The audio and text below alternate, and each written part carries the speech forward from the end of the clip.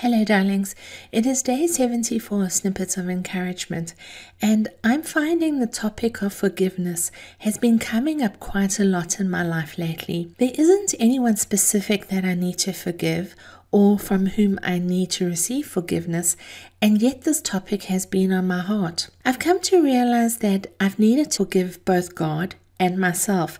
Now, that's a huge statement, right? You may even be wondering, how does someone forgive God?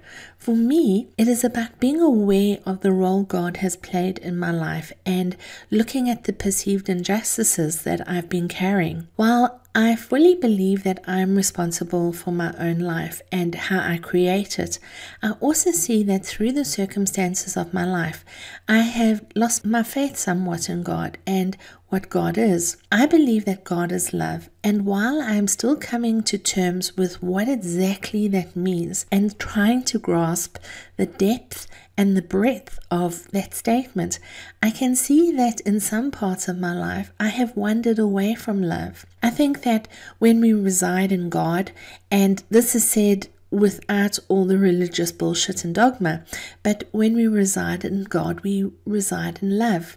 Love dictates how we show up in our lives and how we think and act. Love shines through in who we are and how we treat others. I can also see that I haven't always been very loving towards myself, and for this, I've been working on forgiving myself. As I forgive myself, so I choose different ways of being.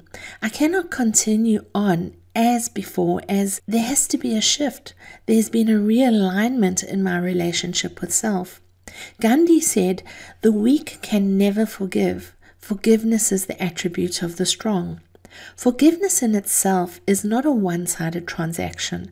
When we are in a state of forgiveness, we look at the big picture and we see all the thousands of tendrils that lock us into the event, that holds us within the story. While you may not realize it, compassion is closely associated with forgiveness because we experience understanding for others and our role in the situation. When we are forgiving ourselves, we are compassionate towards ourselves in our own flawed humanity. It is often much easier to only have one perspective, the one in which you are the victim. However, when we have a bird's eye view and look at our lives from many perspectives, the realization has to dawn that victimhood is not a possibility, especially when we see ourselves as the powerful creators that we are. It is easier to remain more base or in our lower emotions.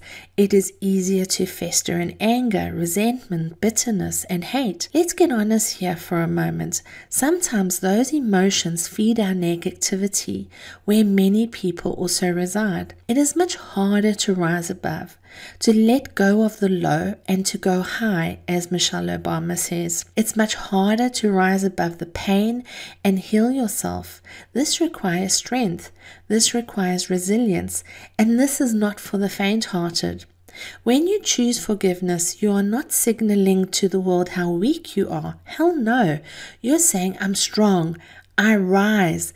I see the realm of possibility, and this shall be my probability. If there is pain in your life that you're holding on to through unforgiveness, I encourage you to rise.